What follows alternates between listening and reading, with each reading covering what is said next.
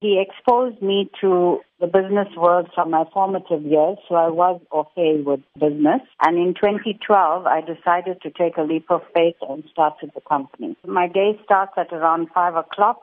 I'm in the office by 6 o'clock. I'm taking orders. I'm making payments for deliveries for stock, managing my staff, basically having a really good day because every day is a fantastic day for me at the office. I look forward to coming in.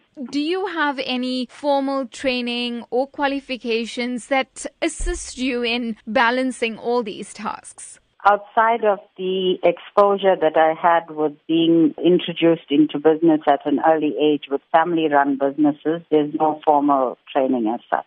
And many would think that is a prerequisite to succeed. Do you believe that you go against these odds? Most definitely. Because being a housewife and going into the arena that I'm in, being male-dominated with the trucking industry, it's completely against the grain. For a woman to come into it has been challenging, but I have learned through trial and error. So I have made a lot of mistakes along the way, but I've been able to manage them to my advantage. And in terms of how your success is viewed by other men in the industry? I have no idea because I've got my head down and at work all the time. And tell us about your staff and how that too has grown over the years. When I started, I had 2 staff and myself, so 3 people running the business.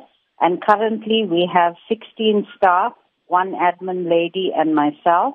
That you have been recognized as a finalist in the Businesswomen Association Awards in the entrepreneur category. How significant is that for you personally? The fact that the BWA noticed this little business that I started took me, it scopped me off my feet because I didn't expect that acknowledgement for my efforts would be recognized outside of my unit or my family or whatever. So it's been an absolute pleasure going through this process with them.